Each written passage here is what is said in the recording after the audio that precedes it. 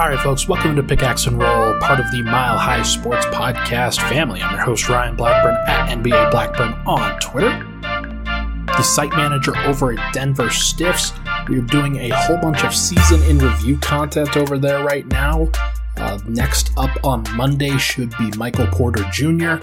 and DeMarcus Cousins. I think we've done a really good job of making sure that all of the Nuggets players are covered and being just at least giving everybody the proper time of day that I think the end of this season deserves before we really transition into what I think is going to be a very interesting offseason for a number of reasons.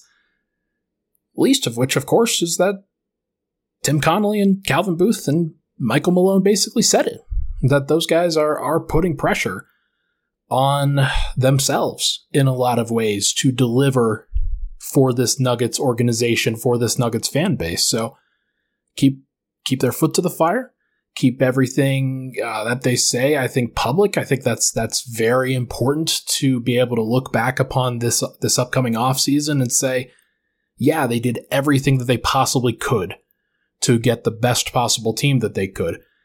And so that's why I'm taking this part of my job seriously, is I'm making sure that everybody understands and can articulate what exactly happened this last season, how much of that is going to change, and how much of it needs to change via decision-making and roster stuff, because in the end, that's all they can really control, and then it's playing with the roster that you have. So hopefully everybody is in position to complete their responsibilities, and for this Nuggets group, I think it's very interesting having gone back through the guard rotation, the wing rotation. Now I am onto the forward rotation today, and I'm pleasantly surprised by where the forward rotation is and how they performed, given that Michael Porter Jr. was basically out for the entire season. You look back at it, you think Aaron Gordon, Jeff Green, Zeke Nnaji, I think all of those guys have a strong future, if they would like, for the Nuggets next year. It's just about making sure that Michael Porter Jr. is back, and we will talk about that in the third segment mostly, but for now, I want to go over Aaron Gordon, I want to go over Jeff Green in the first segment, and then let's go over Zeke Nnaji and Vlatko Cancar in the second, before talking about the future of the forward position in the third. Let's start with Aaron Gordon. Let's start with the biggest addition to Denver's roster since basically Michael Porter Jr. was added back in 2018. Aaron Gordon was traded for Denver, traded to Denver in 2021 at the trade deadline the previous season, 2020-2021 season. The idea, of course, being that he was the finishing piece of the puzzle for what the Nuggets needed. I think now that we have some distance from that moment, I think it was not folly, but I think a little bit misguided to give up some of the perimeter defense that they needed to give up in order to acquire the wing defense.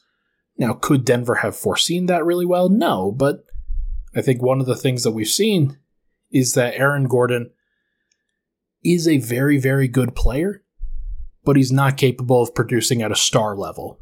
And Denver obviously needs multiple stars if they are going to win a title. Now, let's go through the same process that I went through in each of the previous times. What were his responsibilities? Aaron Gordon was initially going to be a role player, but he couldn't be a role player this year, given what Denver had to deal with. He was their starting small forward when Michael Porter got hurt. Some people categorize Jeff Green as the small forward.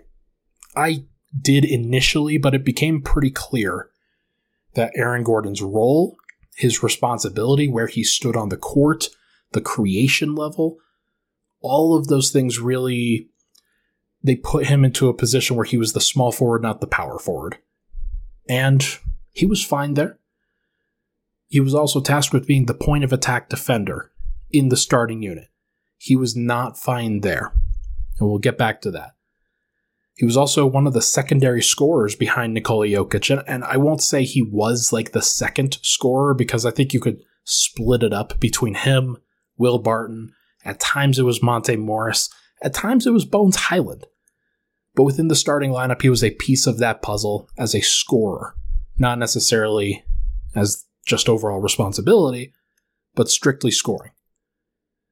Now, was that his ideal role?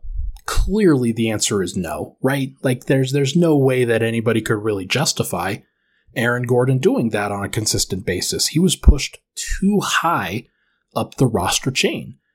And that's part of his career that I think has become very interesting for people in general, was that he was a 4th overall pick.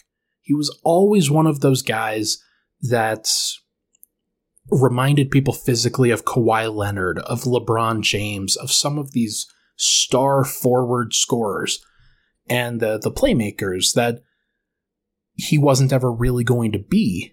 Now, he's kind of like them in the fact that he's like-sized and that he has some of that mentality, but he doesn't have the skill. And that's fine. There's nothing wrong with that, but he does have to sort of change and adapt. He should be a 4th or a 5th option offensively. He should not be tasked with being a floor spacer.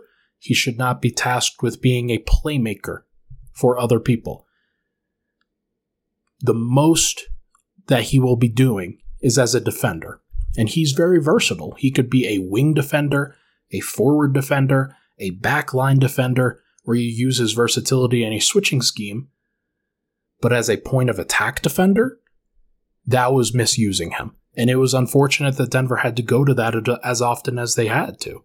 Because Monte Morris, Will Barton, those guys weren't the answers as point of attack defenders either. So Gordon was the best of a bunch of not great options. And hopefully that changes this upcoming season. Did he succeed in the role that Denver outlined for him, which was starting small forward, point of attack defender, yada yada? It's hard to say, because I thought he did as well as could really be expected. Was he good? Yes. Was he good enough? No. Was it possible for him to be good enough? Probably not. Like, that was just, it was unfair.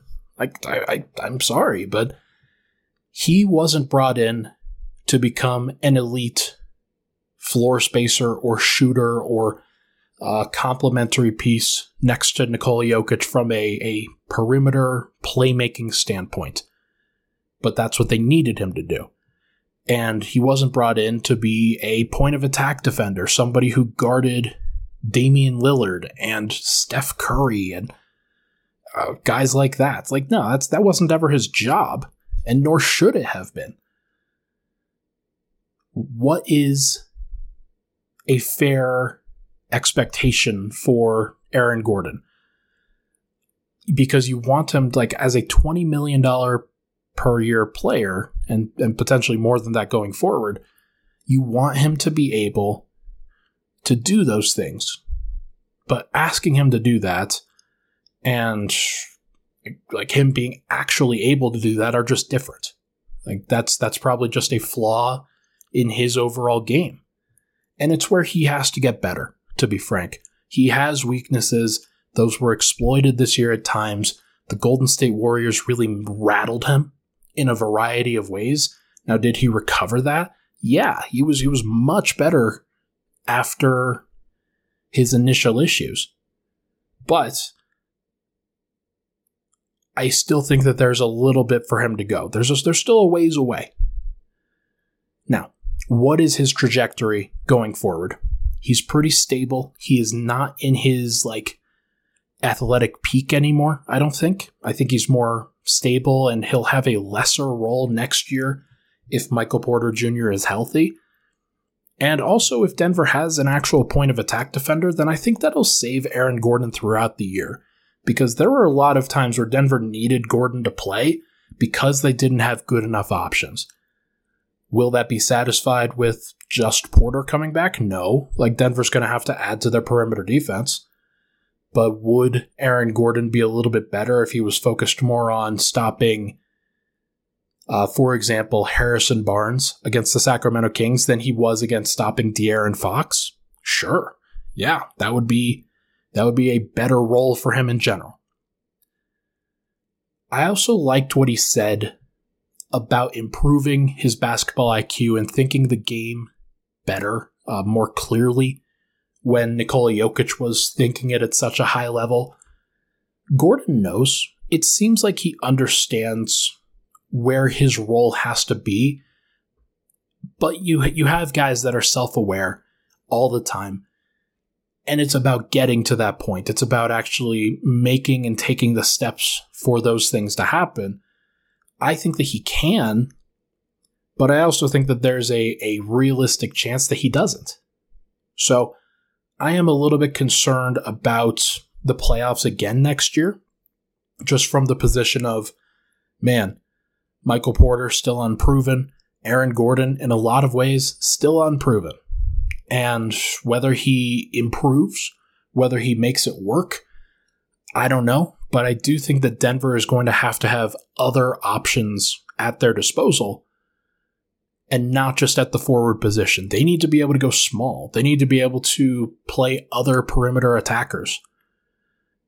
And Gordon should not play a bunch of minutes at the 3 next year. Even if Porter is back and Gordon is playing the small forward and Porter's playing power forward, I do think that Denver should try to come up with some ways to stagger those two and not just play them all next to each other. Is he a fit for Denver's plans next year? Absolutely. Like I don't want to overstate this too much because it'll sound pretty preachy. But I also think that next year will be the best year of Gordon's career. And it's because I kind of trust him when he says that he needs to improve his basketball IQ. And what we've seen from other players around Nikola Jokic is as they spend more time with him, the one-on-one time where he is like the one and only option that Denver has at various points to score and to play make, that is going to be beneficial for Gordon. And he's going to be able to riff off of so much of what Murray and Porter already do. And Jokic should be able to take advantage of that for sure. So we will see. Let's move to Jeff Green. I don't want to spend too much time here. What were his responsibilities this year? He was the starting power forward. Wasn't that at the beginning, but he became the starting power forward after the injury to MPJ. He was kind of a connector on offense and defense, more from a structural perspective. I've used this term before when discussing him, but he's more of an innings eater if you're talking about a pitcher. He's not your top guy. He's not even your second guy. But in order to get through a season, you need somebody who can help assist you, who can fill those minutes, who can fill that time, and isn't going to be an abject disaster. That is what I would describe Jeff Green to be. He was helpful in a variety of ways. He was a veteran leader in a variety of ways.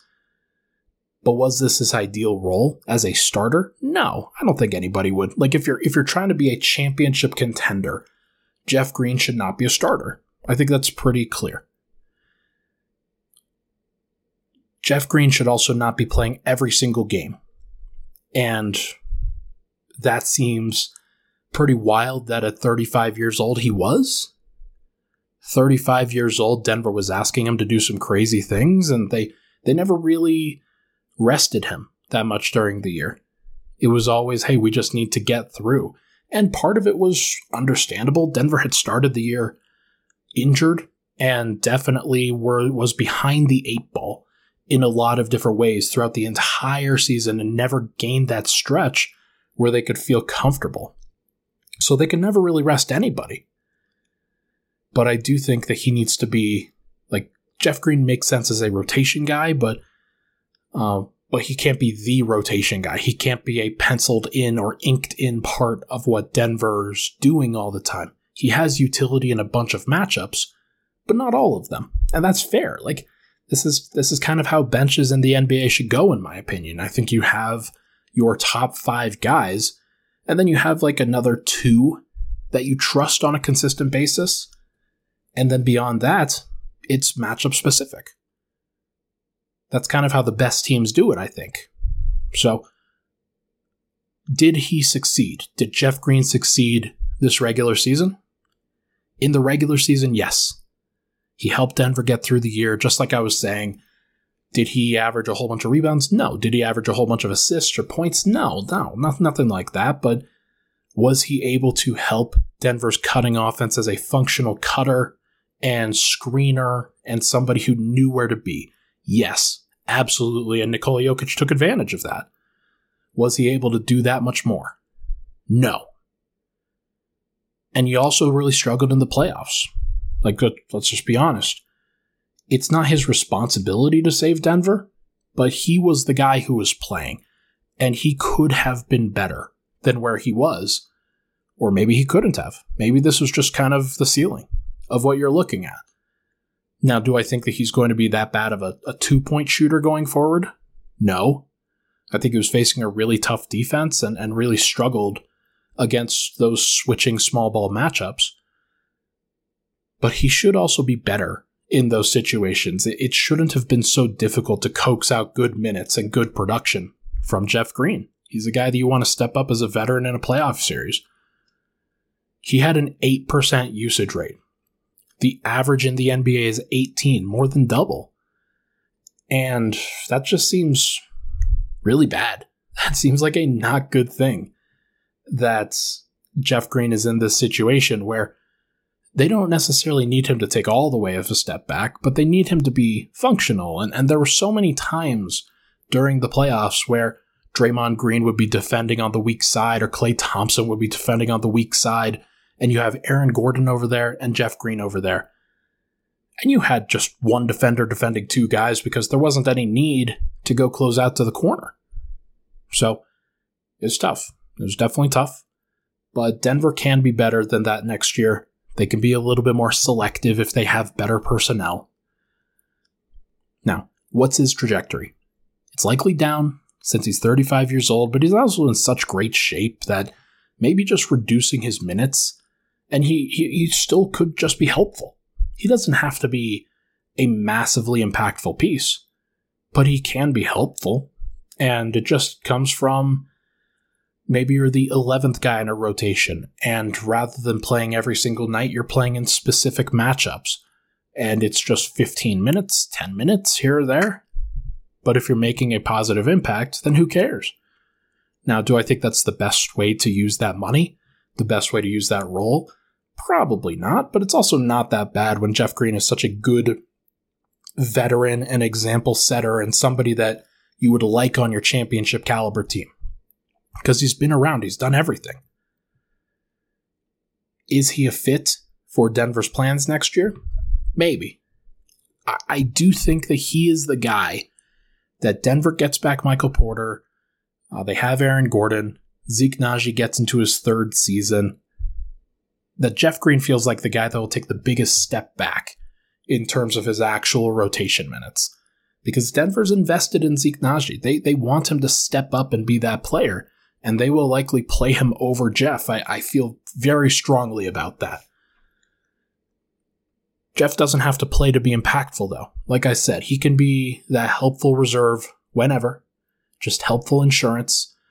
And given that he's a championship caliber guy, that when he steps up, when he speaks in the locker room, when he tells people what needs to be said, you know that he has his heart in the right place and will continue to do so because he's looking for that ring too. He wants to be that guy. And hopefully Denver can give him that opportunity. We'll see. Let's take a break. When we come back, we are going to discuss Zeke Nnaji and Vlatko Cancar. We'll be right back.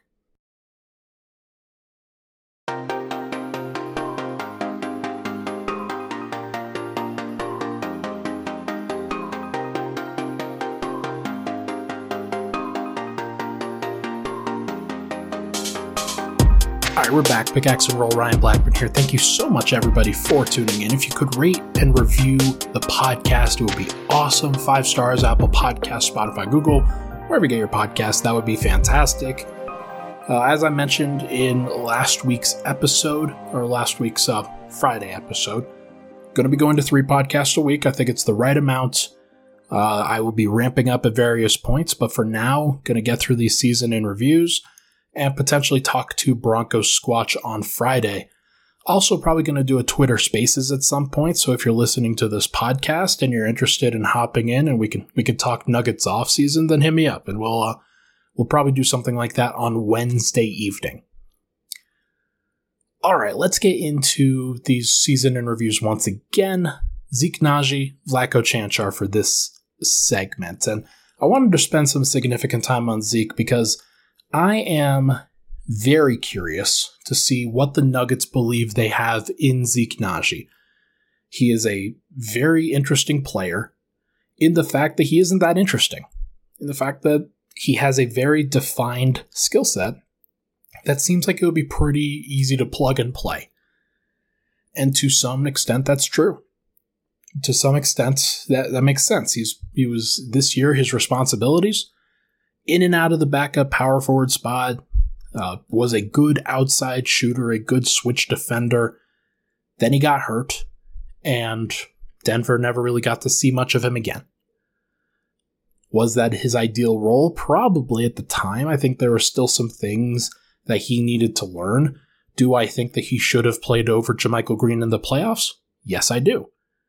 There is some need for toughness, don't get me wrong. There's also need to hit open shots. And Denver wasn't winning their non-Jokic minutes to the degree that they probably could had they hit those open shots with them sitting on the bench. Did Zeke Nnaji succeed this season? That's a hard question. Let's just look at the numbers here real quick. Pretty sure he played 41 games. I'm sorry, I'm on Vlatko's page right now. 41 games out of 82. Last year he played 42 out of 72. But this year, he played 17 minutes per game versus 9.5 in the previous season. Last year he was really a garbage time, a very spot rotation guy, didn't necessarily have a lot of opportunities. This year, he was pretty consistently in the rotation if he played. And the majority of his games were injury absences this year. At the beginning of the season, they weren't. At the beginning of the season, they were mostly DNPs. But I do think that that distinction is important. I think the Nuggets, it became pretty clear during the year that Zeke Nnaji was a better power forward option, a better floor spacing 4 option than JaMychal Green. And then Zeke got hurt, and he was out for a little bit. When he came back, he got hurt again. It was a freak accident. Somebody kind of rolled up into his knee. He moved pretty awkwardly out there, re-hurt the bilateral knee soreness. And he was sidelined after that until game 82 of the season, where he played 25, 26 minutes, probably a little bit more than he should have, to be frank. And then all he played in the playoffs was garbage time, because he had been out of the rotation at that point, and changing something back, probably not the best idea, despite the fact that personally, I think that he should have played over JaMychal. Now, it's easy to say that from this perspective. From this end of things, because some of it worked out with JaMychal Green, but I think Denver realizes that Zeke has a higher ceiling, and that he's a guy that they are going to need to play, and they're going to need to trust going forward, because as the NBA continues to get smaller and quicker, you need better athletes and more mobile players on the court, and I do think that Zeke kind of represents that for Denver's future prospects. Now, what is his actual trajectory? This is a very interesting question, because I just think it's hard to say. I'm not really sure who he is. And he's still just 21 years old. That's insane. He doesn't turn 22 until January. And Denver drafted him partially because he seemed pretty ready. But they also drafted him to kind of fill that backup 5 role. I think that's what they thought they were getting. Somebody that could develop into a backup 5 position going forward. In reality, though, he's been more of a stretch 4. And he's been a switch defender. He's somebody that defended LeBron in his rookie year. He would switch out onto, I remember the New York Knicks games this year where Denver hosted the Knicks, and he switched on to Julius Randle, did reasonably well, but mostly he played RJ Barrett and Obi Toppin incredibly well. And those guys, athletic, they're a little bit smaller, 6'7"-ish, and that doesn't necessarily like scream centers, because whenever Denver used Zeke as a center, specifically, it didn't really go well this year. Now, was that because it was mostly Facu who was out there with them? Maybe. Was it because Bones wasn't ready to really run that pick and roll consistently with him? Or actually, honestly, he kind of was, but wasn't ready to defend the pick and roll at that time? Maybe. But I do think that there is still potential to Denver going with Bones at the 1 and Zeke at the 5. There is something to that. Is it going to be bad defensively? Probably.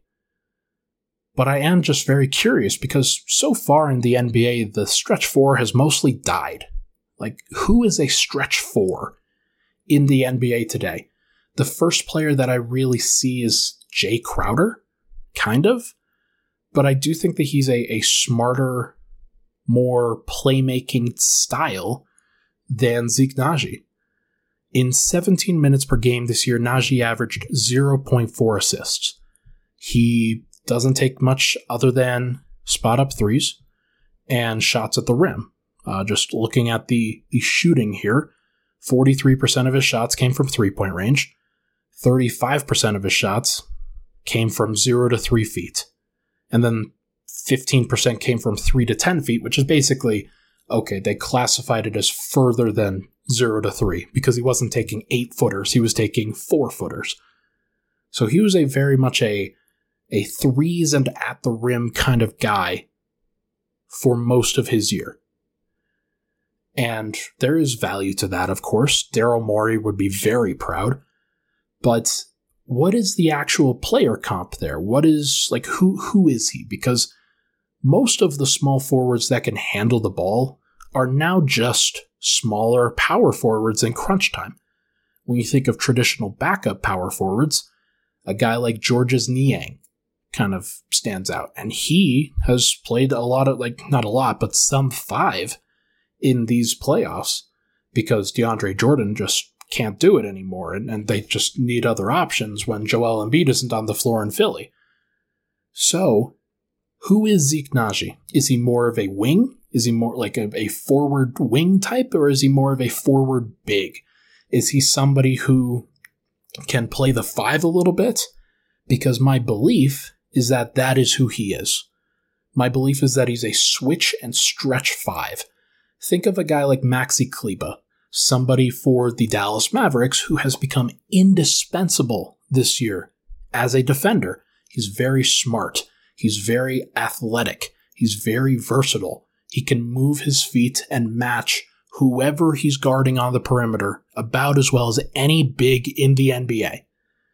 And that is saying something. Maxi Kleber is like 6'9", 230, 240, kind of like Zeke. He's built that same way, and he has a very similar offensive skill set. Zeke Nnaji this year, like I mentioned before, 3% assist rate this season. Maxi Kleber, a little bit more involved, I would guess, on the offensive end, but he averaged 1.2 assists per game in 24.6 minutes for a 6.5% assist rate. He was so valuable and continues to be so valuable for the Mavericks that I wonder if that is the future for Denver. Is he a guy, is Zeke a guy who can be a stretch 5? Somebody who, when Jokic comes off the floor, can be a switch defender, can guard guards, can guard wings and forwards, can do his best to keep everything in front of him, and can he rebound well enough in order to make that happen? Because Maxi Kleber can. Zeke Nnaji right now can't. That is still his biggest weakness, in my opinion, is kind of his interior toughness. He has to be better in that regard. But I think that can be Denver's final form. It will involve a traditional center, a traditional backup center in the regular season.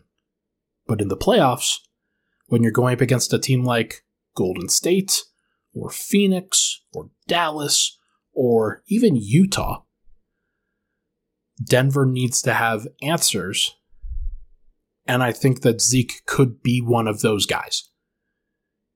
So, is he a fit for Denver's plans next year? yes, the backup forward minutes are available. If Porter comes back and Gordon comes back, those guys are each probably playing 30-plus minutes a game. But that leaves 18 at small forward, 18 at power forward, and then maybe some extra minutes at center here or there, depending on what Denver does. But Porter should be on an injury management program next year. I guess that he would probably play about 60 to 65 games if he was fully healthy throughout.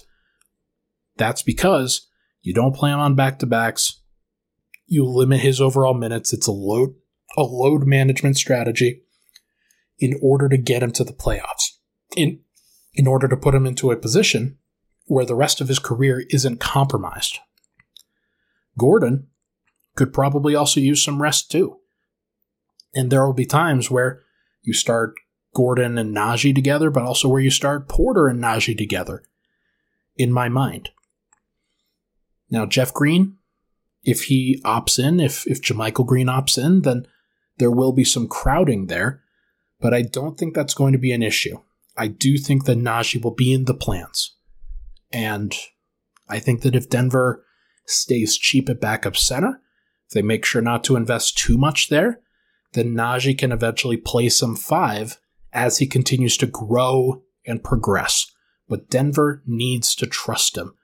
And they need him to get better too. Like I said, get stronger, get tougher, get less handsy on defense, and more physical. I like Zeke. I think he's a piece that Denver can definitely use and could be a part of that initial 7-man rotation. You get the starters, Murray, player exit, the 2 guard, Porter, Gordon, Jokic, and then have Bones and Nnaji as your 2 main pillars off the bench. Or maybe it's Monte. That, you have 3. Call it 3. But those are the 8 guys that you would want to play most of your minutes. And you could do that if he takes a step forward. But I also could see them moving him because Jeff Green is pretty reasonable as a backup for. That's not that bad. You could definitely see yourself doing a lot of the same things with him. Is the ceiling lower? Yes. Could he still be good? Yes. So we'll see how he handles it. Let's move to Vlatko Cancar. I was going to say Vlatko, but it is Vlatko Cancar, our favorite Slovenian cyborg, one of the nicest people in the Nuggets organization. My first interaction with a Nuggets player at an event outside of a Nuggets game was with Vlatko. He was very nice. He was very kind. I don't know if it was his first time in Denver, but he was just very, very reasonable. Now, what were his responsibilities? He was in a bench role, very much a bench cheerleader for most of the time. He was a joker support guy, somebody who Nikola Jokic would, I think, rely upon for much of this season, just to kind of keep him sane. And he also provided the occasional lift earlier in the year before he got hurt. Now, is that his ideal role? Absolutely. I don't know if there's any upward trajectory there for Vlatko. Potentially he has some role that he fits kind of as a stretch 4, a stretch 5, somebody kind of like Zeke, who maybe he's just a different version of Zeke Nnaji. But he can play in a pinch and has definitely had some good moments for the Nuggets during his time. Now, has he been perfect? No. And there have definitely been some flaws that he needs covering up. He's not the most athletic guy. He doesn't seem like the best shooter in general, or at least the most confident shooter. So maybe that changes this upcoming year, but we didn't really get to see a lot of it. Now, did he succeed this year? Somewhat. He got hurt and missed a full 3 months. With that foot surgery, he wasn't able to really play much other than when some guys went out, some guys missed some time, or there was just garbage time at that point. But in the minutes that he did play, he was pretty good. There wasn't anything wrong with what he did during his time. But he also just wasn't super impactful. He wasn't really, he was reasonably helpful, but not impactful in that he kind of filled the time reasonably well.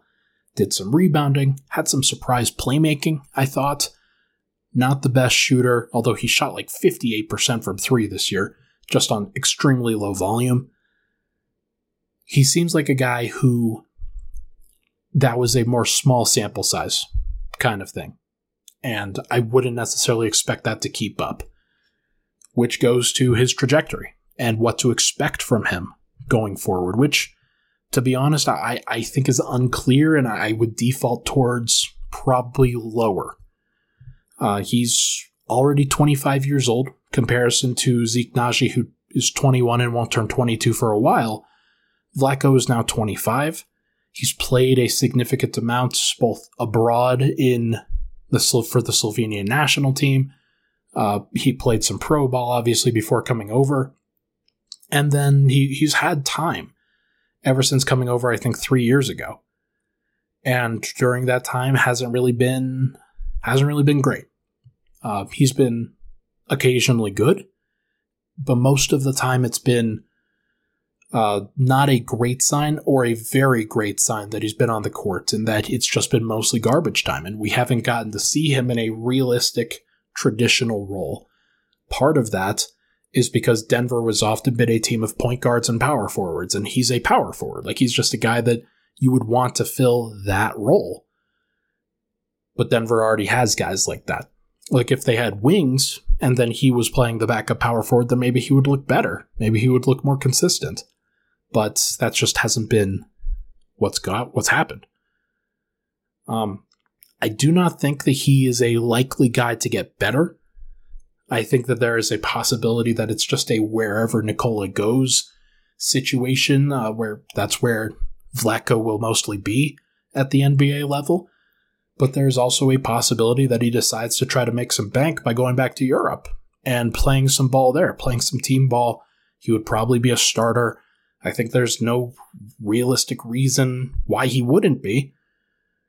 And there's definitely more earning potential over there, I think, than what Denver has going on. So he has some athletic limitations at this level. It's unclear if he's a good shooter or not. I think he's probably not a fit for Denver next year, but it sort of depends on how Nikola feels and how the roster spots play out, because Denver can carry Vlatko Cancar as like the 15th guy in their roster, 14th or 15th guy. There's no reason to really be too stingy on roster spots, but they just can't waste a whole bunch of them. They just can't be in a situation where a bunch of guys aren't playing. Part of that was because Denver had two guys in Murray and Porter last year that were permanently out. And then Zeke and Vlatko go down, and then you have 11 guys heading into a playoff rotation, and one of those guys was Facu Campazzo, the other guy was Bryn Forbes. So it's not like it was just a greatly used roster, because at the beginning of the year, Bol was on it. So I don't know, Denver has to be very conscientious of who they give their roster spots to, and he's not really in line to play minutes unless several guys ahead of him on the depth chart go down. But he does hold a very special role for Denver in that Nikola Jokic is somebody he is closely connected to. If Nikola Jokic wants him on the team, he will probably be on the team. Thanasis Antetokounmpo has been with the Bucks for a while. His brother, Alex Antetokounmpo, has been with the LA Lakers. It is definitely the reason why is because Giannis. That's just the reason why those guys are in the NBA right now and not in Europe. And that's okay, because when you have impactful players like Jokic and Giannis, that's who they are going to want to have. And Luka will probably have somebody tied to him for the rest of his career as well. So we'll just have to see who that is. But I just don't expect big things from Vlatko. I would guess that he's a guy who probably goes back to Europe. That would be my guess. But we will just have to see how that happens. Let's take a break. When we come back, we are going to talk about where Denver's forward spots need to be improved. We'll be right back.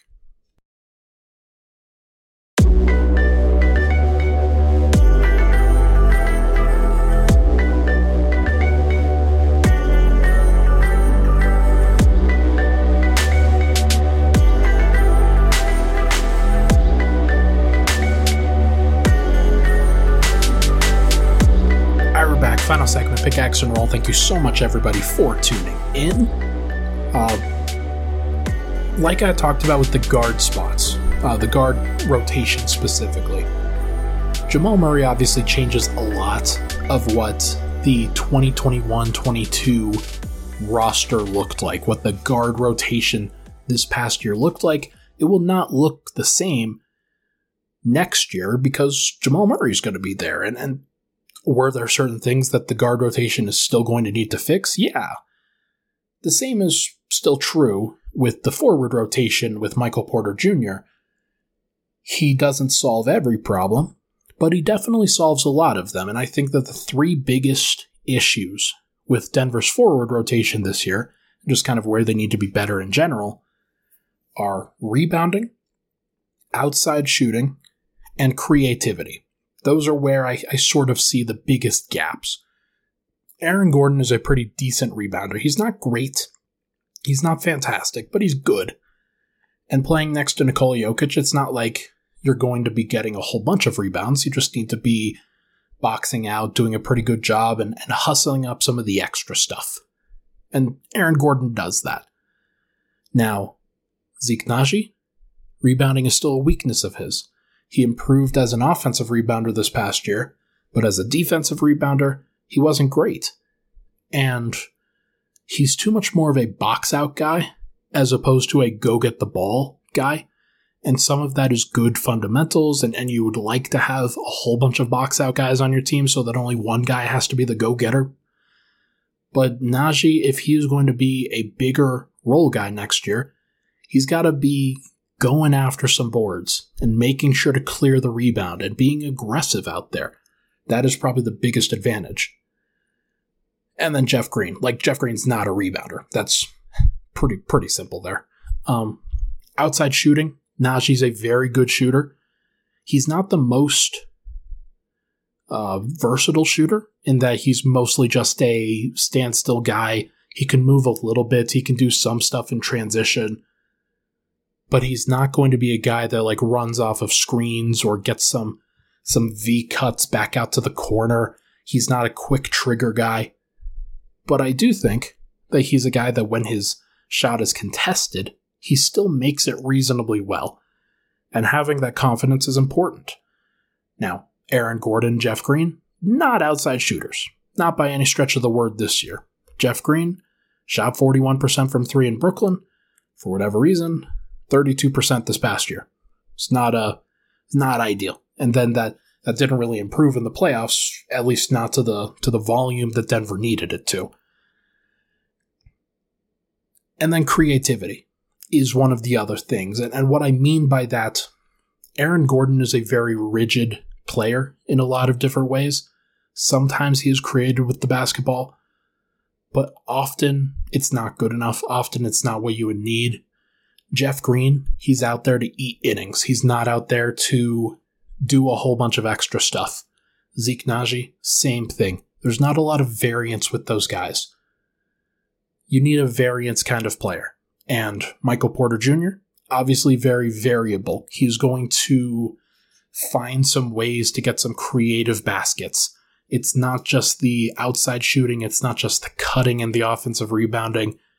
He'll find his way to different unique spots on the court and get off shots and make sure that he impacts the game in a variety of different ways. But that could really help on both the offensive and defensive end. I will also say the one that I didn't include on my initial list that Denver needs to be better, weak side shot blocking. And Porter gives some of that too.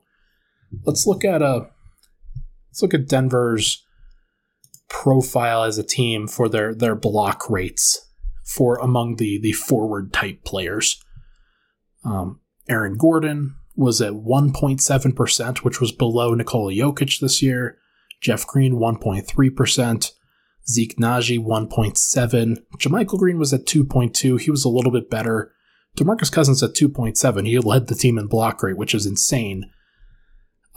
Michael Porter this year obviously didn't do a whole heck of a lot in his time because it was a 9-game sample size and he was pretty hurt. Actually, let's go to Denver in 2021, because I am very curious to see what Porter's block rate looks like. On the season, he was at 0.9 blocks per game, and that translated to a 2.8% block rate. He would have led the forward position. And that's something that he was 22 years old then and will be in his age 24 season when he comes back. Is he going to be fully healthy? Is he going to be willing to sell out? Probably not. But he is 6'10" with pretty long arms and a good frame and a pretty good anticipation as a weak side blocker. He can probably help in that regard. So, a lot of the things that I just named, rebounding, outside shooting, creativity, shot blocking, those all scream Michael Porter Jr. to me. And to the point that I do think that he can be extremely helpful in a variety of ways for obvious reasons. It's not just because of the talent, it's just the actual fit of what Denver needs. Now, is he going to solve their defensive problems kind of as a perimeter defender? No, absolutely not. And I think that there's a lot of questions that I have on where his head is at in terms of how Denver improves and gets better on both ends of the floor. But he can answer a lot of those questions going forward. What I will say, though, is that from a structural fit standpoint, Denver's forward rotation was missing a Michael Porter Jr. That seems pretty clear. Now, can Denver's current group, excluding MPJ, actually, no, we'll include him, MPJ, Aaron Gordon, Jeff Green, Zeke Nnaji, Vlatko, Cancar, can they improve as a group on all of those things? With MPJ, yes. Aaron Gordon, I think that he can get better as a more creative player, as a higher IQ player. Outside shooting, I'm not really sure. We're just going to have to play that one by ear. Jeff Green, he is what he is. Zeke Nnaji, he's going to improve in all likelihood because he's going to be 22 years old as opposed to 21. But we will see how much and to what degree he actually improves. It's not a guarantee that he's some massive improvement. He still has to get better. Vlatko, probably not. But I do think that if the rotation next year, if Jeff Green exercises his player option, if Denver has 4 options next year, Michael Porter, Aaron Gordon, Zeke Nnaji, Jeff Green, if you enter the season with that group, then I feel pretty good about it. I do think that Denver in that spot would have a tangible answer for almost every problem. You need some more defense? Go with Aaron Gordon and Zeke Nnaji. You need some more offense? Go with Michael Porter Jr. You need a veteran? Go get Jeff Green. You need some variance? MPJ and Aaron Gordon. There's a lot of potential for that group to be variable and good. And there will also be some lineups where you only need one of those guys out there anyway, because I do think that Denver's going to try to add a bigger wing that can play the 3 a little bit more. So maybe you get Murray, Bones, some bigger perimeter 3, let's just say a Justin Holiday type, somebody like that. Then you add Michael Porter Jr. and Nikola Jokic to that group. You're feeling pretty good. You're cooking with gas in terms of what you need. You can be a little bit smaller while also not give up that much size. So Denver has a versatile group. What they don't really have is a great answer for if Michael Porter misses a whole bunch of time. Can they be good enough to be championship caliber if Michael Porter Jr. is sidelined again? That is a very important thing for this team, that they need a contingency plan. They need somebody to step up, to be able to shoulder some of those responsibilities, and to handle the pressure. Aaron Gordon, he will do some of it, but not the important floor spacing, scoring parts, not the defensive backline stuff. Gordon's a good backline defender, but he also needs to be a wing defender. They're going to need his versatility. So I do think that if Zeke Nnaji can step forward with his aggression, with his confidence, then he could be a part of that solution. Will he be all of that solution? Will he be somebody that definitely does that? I don't know. I think the default answer is probably no. But the fact that it's a possibility, I don't think that Denver's going to spend a bunch of time trying to address the forward spots. They'll try to get a wing or two. They'll try to clear up the perimeter defense at guard. They will figure out backup center. In terms of the forward spots, I think those guys are pretty good. And folks, that's about all I have for the forward spots, for the forward options that Denver had this year and going forward. Thank you so much for tuning in. That is going to do it for this episode of Pickaxe and Roll. We are part of the Mile High Sports Podcast family, doing some great things with the team over there. Again, make sure to check out the Denver Stiffs content. We have player reviews. We have a mock draft or big board that is going up during this week. I am really, really looking forward to the content, and we are never going to stop. Like, it's always going to be consistently flowing. That is the great thing about Denver Stiffs. We're always here for you. Thank you so much, everybody, for tuning in. Appreciate all the love and support, as always. We'll talk to you guys very soon.